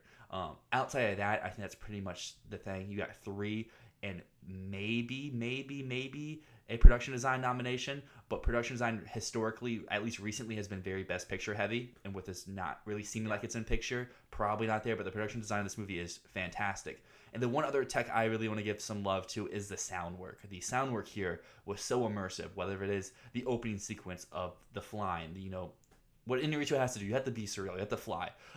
The breathing, or in various long takes, as Inarritu always does, you have the sound design coming from your back left, your back right, forward left, forward right, where like whatever's happening on screen is only from that channel, which I thought worked really well. But yeah, overall, I could see a max of like 5 nominations, a minimum of 2. I don't think it misses international, I don't think it misses cinematography, but there's definitely a chance for it to miss. But yeah, that's Bardo. Obviously, I'm a very strong 8. What were you, Matt? I'm a solid 8, I'd say. Maybe a low 8. No, you know what? I'm going to say I'm a solid 8. I liked it much more than I expected to, and I was pretty happy with the film in the end. Ultimately, to me, it felt like a mashup of 8.5, The Phantom of Liberty, and The Mirror by Tarkovsky. It was like a weird mashup of those movies. But like very meta. I don't know. Here's my final take that I'll say about it. It felt like a student film with a lot of money. Well, here's the thing. Like Baby Mateo, I don't want to live in a world that's so cruel that Bardo has to miss Best Picture. We are doing a little bit of a draft because that's what we do here on Fantasy Film Ball, and we are drafting Netflix's slate of films this year. So, we have 18 films on the docket for today's draft of Netflix's slate that's on their For You consideration page. This can range from documentaries, animated features, international features, and just some generic good time type movies, because guess what? The Gray Man is on their For You consideration page. So who knows? Maybe one of us is drafting The Gray Man today. I haven't seen it. I don't know if you've even seen it. So I've seen probably it. It's not. awful. So probably it's not getting drafted. So essentially, here's how the draft's going to work today. There's 18 films here. We don't want to bore you with drafting 9 apiece. That's way too many. And that doesn't leave any fun for what goes undrafted. So we're just going to get 5 movies. And we're not really drafting to what is our 5 favorite. We're drafting what we think is the 5 best movies here. And then after we draft, we'll post a link that has our combined teams. And if you're watching here on YouTube, you'll see them pop up as we draft, and you'll be able to see all 5 films competing against each other at the end. And we'll have a little poll. We'll have one on Twitter. We'll have one here on YouTube as well, where you can pick which team you think is the more well-crafted and better team. Because obviously, we could draft our favorite movies, and I could pick Bardo first and pick, I don't know, Blonde in like the 3rd round. But obviously, those are not very good films per se, while there's some maybe better made films here. That's what's the fun of this game. Everyone's interpretation can be different, and you could have one person who thinks one team obliterates the other, while they could be a little bit more even. But since this is a game I present to the table, I want to be nice and let Matt have the first selection. This will be a snake draft, so you get pick 1, I'll have 2 and 3, you're back for 4 and 5. But going forward, the winner will start getting the first pick in the next draft. This is fun. I'm really excited to do this because we haven't done this before. Up until now, the Fantasy Film Ball part of this show has just been that we're playing a separate game. But yeah, let's get into the draft. Okay, so For my first pick here, I gotta go with my favorite. I have to go with the best Netflix film of the year, Guillermo del Toro's Pinocchio. It's my favorite. I think it's the best. I think it has the most awards potential. And I think it's the one that's going to last the longest. If we talk about what film here are people going to be watching for years from now, it's going to be Pinocchio. Pinocchio is the one that people are always going to come back to. That's a very good pick. Honestly, even though it's not my favorite here, it's definitely the best pick on the board because, like you mentioned, this is one that's going to be long-standing. We've even seen with like other Pinocchio movies, while no one says Pinocchio is the best Disney anime movie of all time, everyone knows Pinocchio. And this is the best adaptation of Pinocchio, so obviously you got to go with it. It's also by far the best animated movie on this, so if you want a well-rounded lineup, you got that. I'm going the complete opposite side. You have going to be a highly seen movie that's going to be remembered for a long time. Give me a very fun movie that everyone is going to want to watch and want to rewatch, and that's Glass Onion, the new Knives Out mystery. Rian Johnson's back. He's got Daniel Craig back and a whole new ensemble. This is a great time. This is fun. Is it the best movie in the world? No, there's definitely some faults in there, but this is a really fun time, a really great movie, and one I think a lot of people will see, and the one I think a lot of people will enjoy. But to pair that with, I want to pair it with a very well-crafted film that also has gotten pretty good viewership, and almost everyone who's seen it has really liked it, and that is All Quiet on the Western Front. Is this the most interesting movie per se? Maybe, maybe not, but this is such a well-crafted movie. The text, the cinematography, the score, the sound.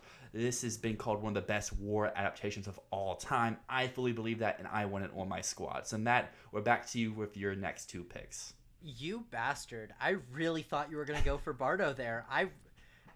My God. Okay. All right. Now, I'm a little bit stuck here now because you just picked my next two that I wanted to go with. Like, the next two ones that I'm like, yeah, these are great films. And I don't know if anything else left is, like, a great film. Except for one thing.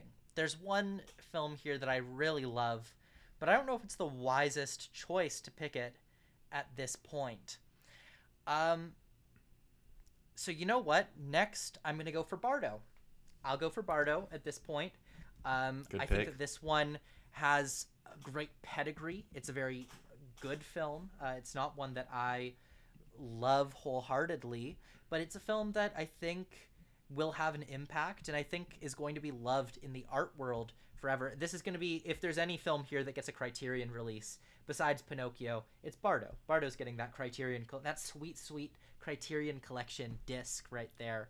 That cover would be beautiful. Oh, it's gonna be stunning. Okay, but now I think I have to go with something that I haven't seen. If we're whittling down the big contenders, the big movies that Netflix spent money on this year, I have to go with White Noise. I haven't seen this one yet. It has not released yet. And it's one that, while I haven't been too hot on it, I think overall this is one that has one of the most impressive casts. It cost like $120 million. It's a very audacious idea. It's gotten some good reviews, and Noah Baumbach did it. So you know what? I'm sticking with that choice and saying White Noise is my next pick. White Noise, I think, is a very interesting pick because I think it's one that will get so many reactions out of people, whether they have seen or they haven't, because it's based on a novel, a very beloved novel that a lot of people, kind of like Dune from last year, say is unadaptable. And the people who have seen it, there's been people who have raved, said this is my favorite of the year. It has, like you mentioned, such a great cast, such a witty script. And then there's been people like, the script just doesn't work for me. While I appreciate Baumbach, he's doing a little bit too much. And that's kind of what people say about Bardo as well. So I like how you have that little nice pairing of like very respected directors doing something a little bit different, but still kind of up their alley. I can already see myself losing this poll. Like, as I look at my team, I'm like, ooh, I have Bardo and White Noise. I'm losing. Hey, well, a lot of people, I've made this case many times before. I think Bardo has a secret cave of supporters. I think there's very vocal people who hate Bardo. The people who like Bardo aren't as loud. They keep it to themselves. They don't want to be made fun of. And that's kind of the case I feel with this next movie I'm taking, because it came out on Netflix, kind of came and went. But when we get to nomination morning and every nominations for Best Animated Feature, this movie's going to show up, and that's Cartoon Saloon's newest My Father's Dragon. It's one we talked on the show before. We both were like, it's cool. Is it great? No, but it's fun. It's got some amazing animation. And it's got some themes that, kind of like Pinocchio, can hit for older demographics and younger demographics. So I like pairing that with my little lineup here, because I have Glass Onion, which is a movie for everyone, but maybe more for the adults. All Quiet on the Western Front, a movie solely for the adults. And My Father's Dragon, which parents can get enjoyment out of, but kids should love, because I saw it in a screen full of kids at the Virginia Film Festival, and every kid there seemed like they were having such a great time with that. However, I'm pairing that with a movie that is very much probably going to be what kids would be like, this is boring, I don't care. But I'm going with a documentary, and this is one I've only heard great things about. I'm leaving a documentary on the board. This is probably a risky pick, because there's a few here that are really good. But Senior, I've heard nothing but great things out of. Whether it is the Next Best Picture team seeing it, was it other people at various film festivals, everyone who comes out of this movie seems to be loving it, and seems to be that this is one that they highly recommend for people who don't even like documentaries. It's just a very interesting story, and it has a new perspective. Plus, it has Robert Downey and Robert Downey Jr. So who's not down for that? That is not the documentary I expected you to pick. I really know. didn't expect That's why I said that. it's a risky pick. But That is a risky pick. I feel like that's just a movie that a lot of people, once they do see it, will be like, yeah, I rock with it. Okay, I see your argument there. And I'm going to counteract you by going with not one of the biggest contenders of the year, but one of my favorite films of the year. So my next pick is going to be Athena, which is one of the most spectacular goddamn films I've ever seen. This is a film that, when I watched it, my jaw was on the floor for most of the movie. Like, is it the most interesting story? Is the plot great? Are the characters really compelling? Not always. But if we're looking at just pure filmmaking genius, like, this film is just composed of long take after long take after long take. Everything is just, like, stunning. In the first scene, I thought multiple times to myself, how the fuck did they do that? Because in the first scene, okay, for anyone who hasn't seen the movie, I'm not going to spoil anything, just, like, watch this film, it will blow your mind. But in the first scene, they go from a police station where they're fighting and, like, firing flares in the hallway. They go from the police station into a car. They drive the car across the city as we see people outside the entire way across the city. This is Paris. I don't know how they shut down Paris to, like, have this van drive through and have action happening the entire way. But at one point in this van trip, the camera is in the van, and then the camera moves out of the van, far away. We're seeing the van from a distance, and then it moves back and goes back into the van. How did they do it? I don't know how they did it. It's insane. So this is a passion pick for me. It's one of the best movies of the year. And while it might not be a contender, it's one that I'm so passionate about and would love to put here. Now, okay, I'm going to talk through my process on this last one. Because I'm a little bit torn. On one hand, I know that there's a correct choice here. But on the other hand, I feel like there's also an argument for me taking Apollo 10.5, which is a great little animated film.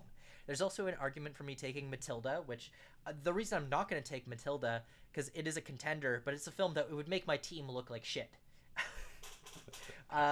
Because people aren't excited for that film, no matter how excited I am. The Wonder is also a film that I could really see being, a film that looks good on my team. Or something that's not even listed on our group here, another Netflix film, Jonah Hill's documentary, Stutz, is one that I'm a little bit tempted to take, because that's a film that looks beautiful and looks like something that's going to impact me pretty deeply. But I think if we're going for this and I'm trying to get people to vote for my team, I have to go with Descendant. I'm picking the other documentary here. That's what I got to go with. That's a great pick. That's the one I was like, this is probably the smarter documentary pick, but I know it's a little bit of a divisive documentary, for better or for worse. While Senior seems that most people were very positive on it, but I like your team overall. You got Pinocchio, so you fit that animated, you fit the best Netflix movie of the year, and then you got some very art tour type movies. You got Bardo, you got White Noise, you got Athena, and then you have probably the best documentary here of Descendant. However, my big theme with my team was I want to have fun. And we have Glass Onion, a great time. All Quiet on the Western Front, the War Bluffs, they're down for this. My Father's Dragon, a movie you can enjoy with the whole family. And then Senior, a very kind of lighthearted documentary that features some very recognizable faces. And looking at this list of movies, there's some movies here. There's Blonde, that's not a fun time. You got The Good Nurse, which maybe has a fun clip, but is not a fun movie. And then you have some movies that who really knows what they are, because you have The Pale Blue Eye and The Wonder and Matilda. Some have been seen, some haven't, but they all don't scream anything. And then you have Wendell and Wild, which is a movie that I want to pick, but I'm not. And I know everyone out there, there's like, pick the gray man, pick the gray man. They know cinema. They know cinema. The Russo brothers are cinema. However, this movie, the movie I'm picking, is my passion pick of the group because I really like this. It features what I think is Adam Sandler's one of his best performances in his career. I'm a huge basketball nerd, so a basketball movie featuring actual NBA and international hoopers is right up my alley. So I have to round my team out with Hustle.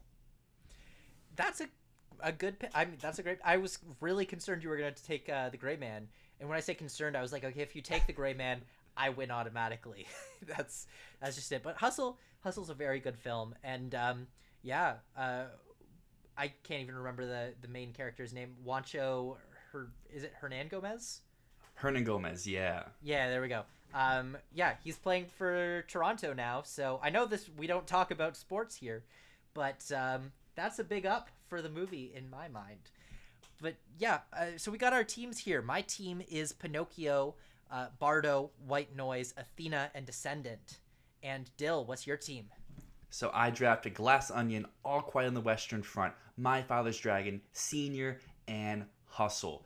Everyone out there, cast your vote. If you're listening to this on YouTube, we have a poll in our community tab. If you're listening to the podcast, it's up there on our Twitter, Fantasy Film Ball. And yeah, pick your team, because whoever wins this gets our first pick next week, which is going to be drafting our slates of our favorite Steven Spielberg movies of all time. That's one that you definitely don't want to miss. So make sure, hit that subscribe button down there. Put that bell on. Steven Spielberg, who isn't thankful for him? His new movie, The Fabelmans, just came out. Maybe that's going to be drafted. Tune in to find out. So as always, we do the nominations, our predictions, and this week Matt is up first, and he is talking about best cinematography. Yeah, so let's go through cinematography. This is a little bit of a tricky lineup at this point, actually. So I'm going to start from the tippity top and make my way down. At this point, I think best cinematography, it's a race for number one, and it's a toss-up at this point between the winner. There's a lot that can change between now and the very end of the season, but I'm going to have to say at this point, Avatar: The Way of Water is my front runner. Let's go. And after that, I've got Bardo, False Chronicle of a Handful of Truths, following it right behind. Now, I think these two movies are going to be so undeniably visually stunning that you kind of have to put them in this category as nominees, and I think they have a strong case to win. Now, they both have a strong case against the win, too. For Avatar: The Way of Water, the case against the win would be that they already gave Avatar a cinematography award in 2009. Are they really going to award it again? It of course does have underwater photography this time, and it's still going to be a visually stunning film, but are they always going to award the Avatar film? I don't know. And then Bardo, False Chronicle of a Handful of Truths. This film is so visually stunning. If there's one thing everyone is agreeing on when they finish this movie, whether people think it's good, bad, in between, they like the cinematography. It looks gorgeous. But at the same time, this film's very polarizing, and I don't know off the top of my head the last time that a very polarizing film like Bardo won an award as big as Best Cinematography. This is one of the awards that it doesn't necessarily mean the most to winning Best Picture, but I would say Best Cinematography and Best Director have a great, very strong correlation between the two of them. And is Bardo well acclaimed enough to have a shot at directing? I would say no, which is why I think it is a little bit shaky here. Then at number 3, I've got Top Gun Maverick. That aerial photography is really going to get it into this top 5 and maybe give it a winning shot because it does a lot of cool stuff up in the air. At number 4, I've got The Fabelmans. This is one that I've seen a lot of people say that they think it can win. Janusz Kaminski is a legendary cinematographer, but the film, it looks kind of plain, I'm going to be honest. It's not one that I think is spectacular looking in any way. And so, do I see this winning cinematography? No. But that said, I did just say that there's a pretty strong correlation between at least a director nomination and a cinematography win. And in past years, there has been a correlation between directing wins and cinematography wins. And Steven Spielberg, he's winning director. Could this tag along? Number 5, I've got The Banshees of Inisherin. Now, this is one that I think the cinematography is so strong. The way it uses light is so beautiful. You can see the streams of light coming through the walls of the houses, through the bricks, and it's just gorgeous to look at throughout the whole film. So, honestly, I think Banshees of Inisherin, while it might not be the strongest contender for a nomination, I think right now it's in my top 5. But following that, I've got Babylon. Babylon is a little bit of a tricky one here because this film's got some mediocre reviews. And the fact of the matter is, we thought Babylon might be a 12 nomination film.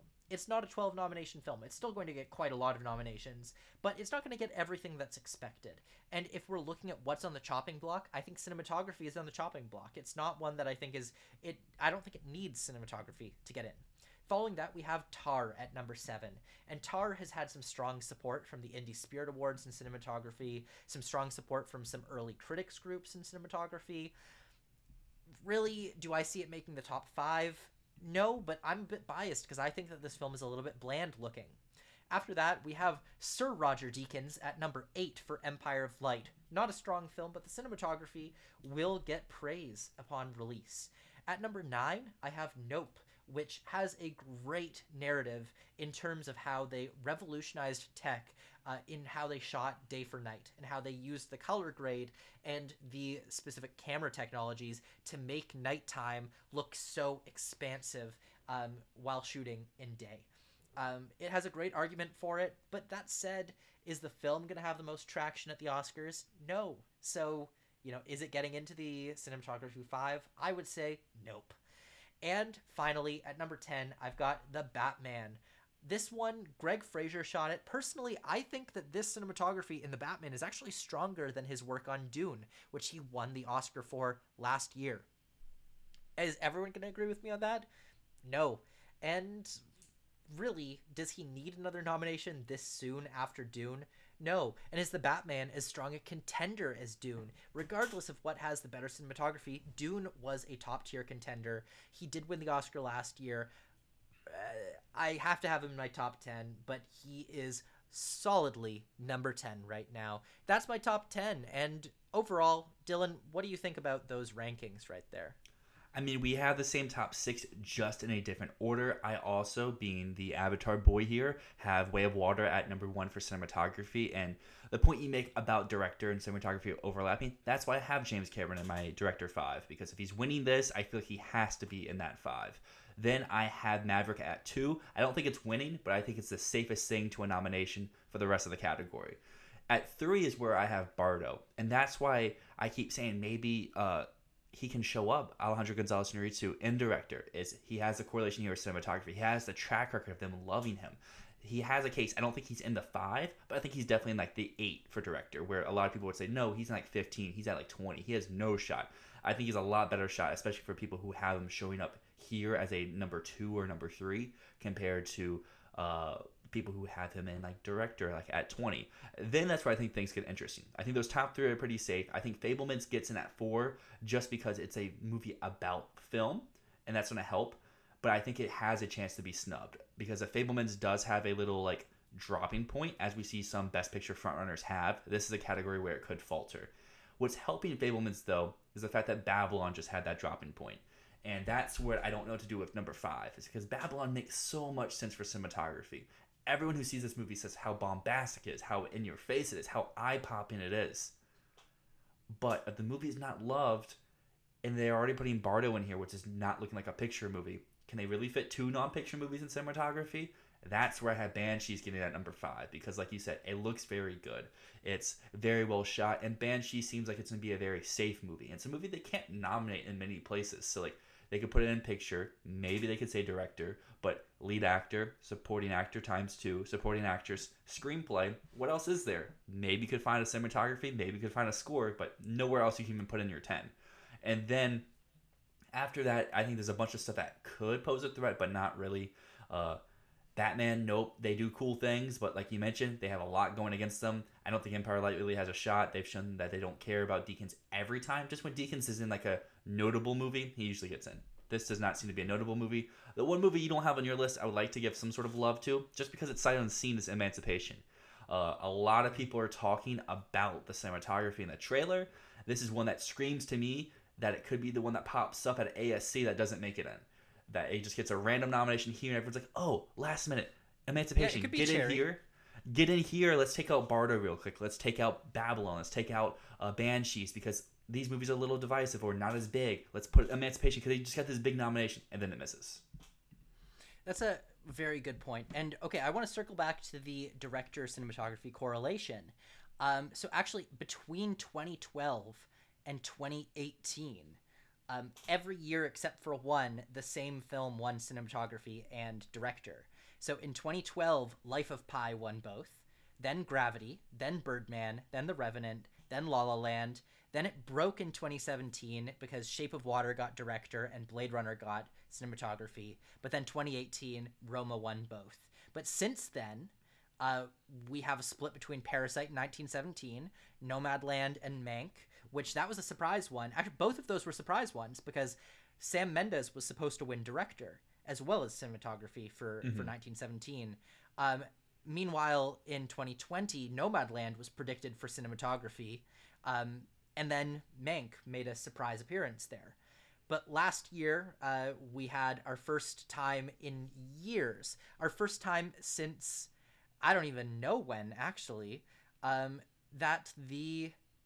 first time since 2010. So in 2010, Christopher Nolan's Inception it won cinematography, was not nominated for Best Director. And last year we had the same thing happen with Dune, where it won cinematography, but Denis Villeneuve did not make it in. So the correlation is really, really strong between those two. Usually for the two wins together, but if not for the two wins together, at least the nomination. Definitely. I mean, last year was the year where trends were meant to be broken, whether it was in Best Actor with no first-time nominees, Best Director going to a lone winner, or Coda winning without a lot, with just 3 nominations and sweeping. So last year was a year for trends to be broken, and I will be really interested to see what happens this year. Do the trends come back, or are we starting a new trend? And one thing that we are starting a new trend with is Best Animated Feature, because Netflix is going to win the award. Guillermo del Toro's Pinocchio, we said this in June that it was winning. And we look so smart now. We were like, no, it's not Turning Red. It's not Lightyear. It's not Marcel. It is Pinocchio. And now it looks like Pinocchio could even get into picture. That's how strong this movie is. The fun part with this category is when you go below that, because Pinocchio obviously is 1. Turning Red seems like a very safe number 2. And My Father's Dragon, Cartoon Saloon, they don't miss. So you have your top 3 locks. 4 is now where the door opens a little bit. We've seen the past. This branch loves Disney. They love Pixar. If they put out something, usually they get at least 1, if not 2, sometimes even 3 in. And this year, their number 3 movie, Lightyear, was pretty dead on arrival, and that leaves Strange World. Strange World just came out in theaters. It got the lowest cinema score in Disney animated history since they've been doing cinema score, and it looks like it's going to be a massive box office failure. But will that matter? Will the Academy care, or will they say Disney movie? And I'm sure this will be on Disney Plus before nominations happen. So, kind of like Encanto last year, where Encanto bombed at the box office, everyone watched it at home and like, this was really good. I don't think the same thing is going to happen with Strange World as in the massiveness of Encanto, but I still think Strange World will be pretty safe here at number 4. Unless Universal can get either Bad Guys and Puss in Boots in, and Marcel resurges up. I still have a little bit of hesitancy with Marcel the Shell with Shoes one. Even though it is eligible, I do see a world where voters would be like, no, that's just VFX. That's not actual animation or whatever their case is. So I think realistically the number 5 slot is a Universal DreamWorks movie. Is it Bad Guys? Is it Puss in Boots? Take your pick. And number 4 right now I have Strange World, but I could see that drop out and Marcel come in. Of Marcel starts to get a lot of nominations and people don't really seem like they care that it's not. After that though, I don't think anything else matters. There's 7 movies for 5 spots. I think that's you make some really good points there. Now, what I want to say is that no Disney movie, you mentioned the cinema score, but I want to stress this. Not even Chicken Little got lower than an A- on the cinema score. People don't hate Strange World, but it's not one that I think is going to be carried by a lot of positive reactions. And we have seen Disney movies miss. We have. Frozen 2, for example. That was a movie that missed. It was one that seemed too big to fail, and then it missed. Winnie the Pooh missed. Besides that, there have been not a lot of movies that have missed from Disney. But Strange World can totally miss, especially when this year has been at least kind of strong for animated films. So personally, I agree with you on the top 3. Guillermo del Toro's Pinocchio is winning, followed by Turning Red, My Father's Dragon. But personally, I would have Puss in Boots in my top 5. I would not have Strange World in anymore. At this point, I don't think it makes it in. But the real question here is the Bad Guys number 5? Or is it Marcel the Shell at number 5? And for Marcel the Shell, the only thing holding me back, because this is going to be a critic's darling, people are going to love it, but is this film going to be enough animation for people to vote for it for a nomination? And I guess I just don't know the answer there.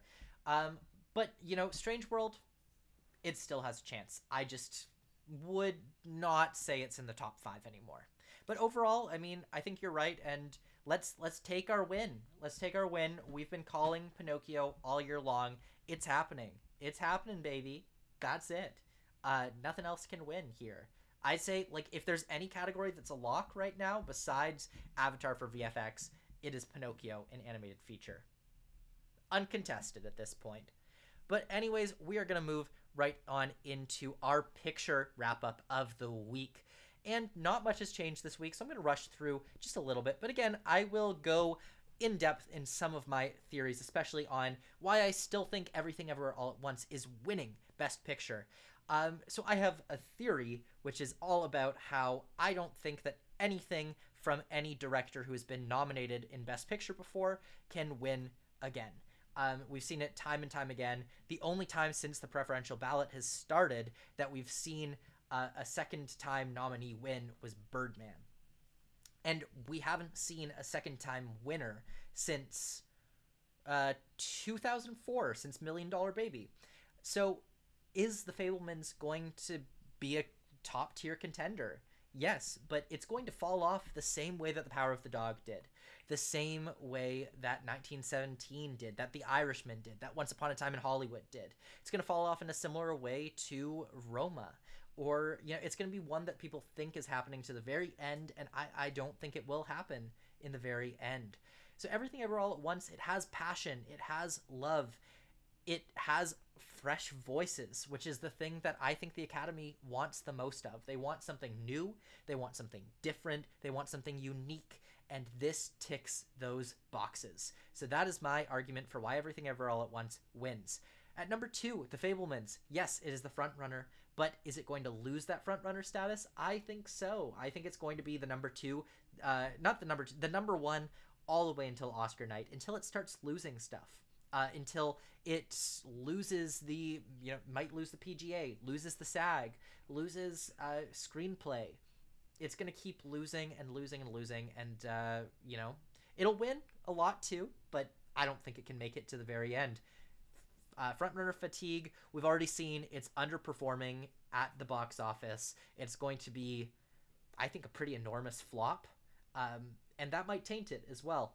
At number 3, Banshees of Inisherin. I think this one has a winning shot too. This is number 2 in original screenplay, and it has a solid case for a Best Actor win, Best Supporting Actor contender, and a Supporting Actress win possibly too.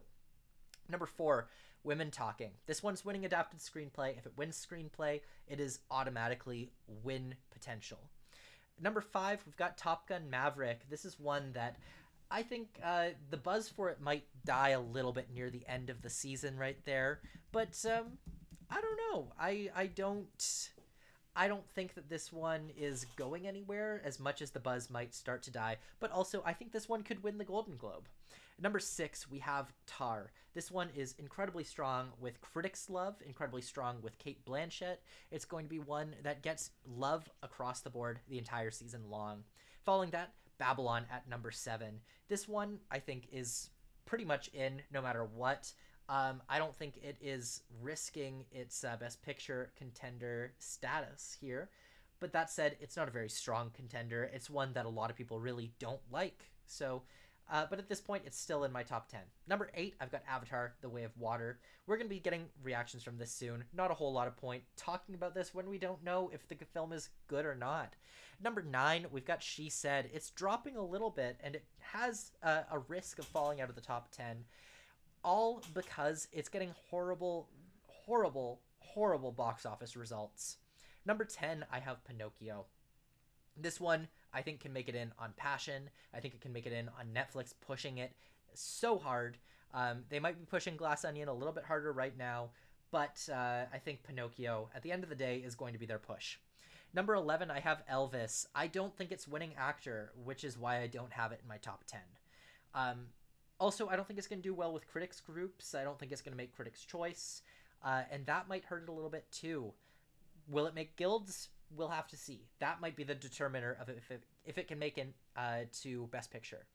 Then number 12, got The Whale, which I'm not as high on as most people. I don't really love the film. And Brendan Fraser is really literally the only reason why this is anywhere close to a nomination. If Brendan Fraser starts to falter, the film dies. And then finally, at number 13, we have Glass Onion. This one, I think it has some potential for a nomination. It's going to be very popular. But that said, popularity does not always equal a Best Picture nomination.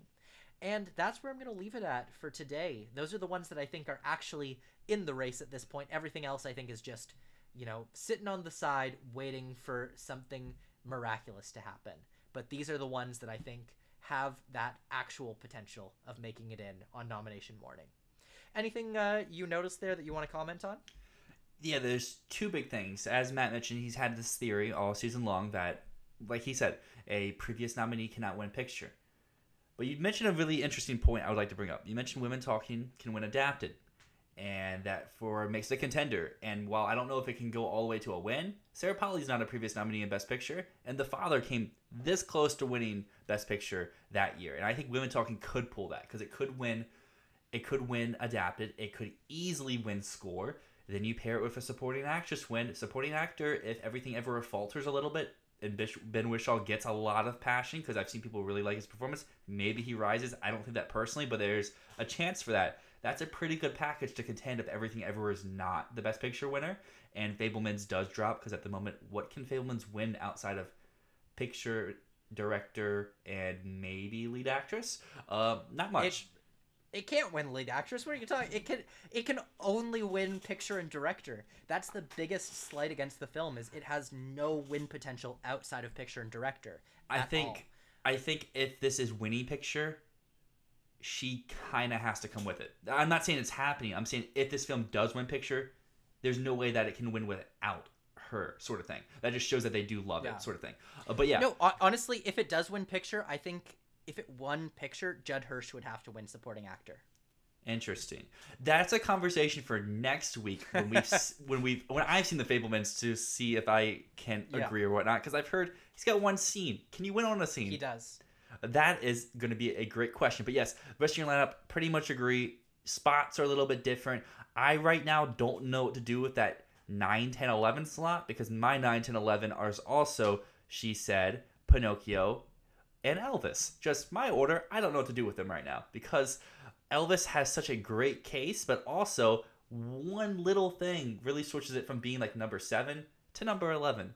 And that's Austin Butler if he wins actor or not. Because I have not been on the Brendan Fraser train at all this season. And with him missing indie spirit, as we said, does that really matter? Who knows? But that shows sign that people don't really care for the movie and they just care for him. And maybe there's a screener issue, maybe. But they had 10 slots and they have every other A24 movie but that one show up. I think that means something at least. But yeah, other than that, pretty much agree. And that brings us to the end of this week's episode of Fantasy Film Ball. Let us know if you guys liked the new format of the show, if you like how we're releasing stuff on Spotify a little bit early and Apple Music and other listening platforms, and then YouTube a little bit later. We love feedback, so please let us know what you think. And next week, make sure you tune in again. We're going to be looking into Steven Spielberg's The Fabelmans, which is what every film lover is thankful for. And we're also going to be talking a little bit about Strange World and Steven Spielberg's other films as well. But until next week, my name is Matt. My name is Dill, and this is Fantasy Film Ball. Thank you for tuning to this episode of Fantasy Film Ball with Matt and Dill. Keep up to date with us on Twitter at @FilmBall. Subscribe to us on Apple Podcasts, Spotify, or wherever you prefer to listen to podcasts. We even upload a video format of the podcast to YouTube if you want to see our faces. Thank you for listening to this episode of the show, and come back next week.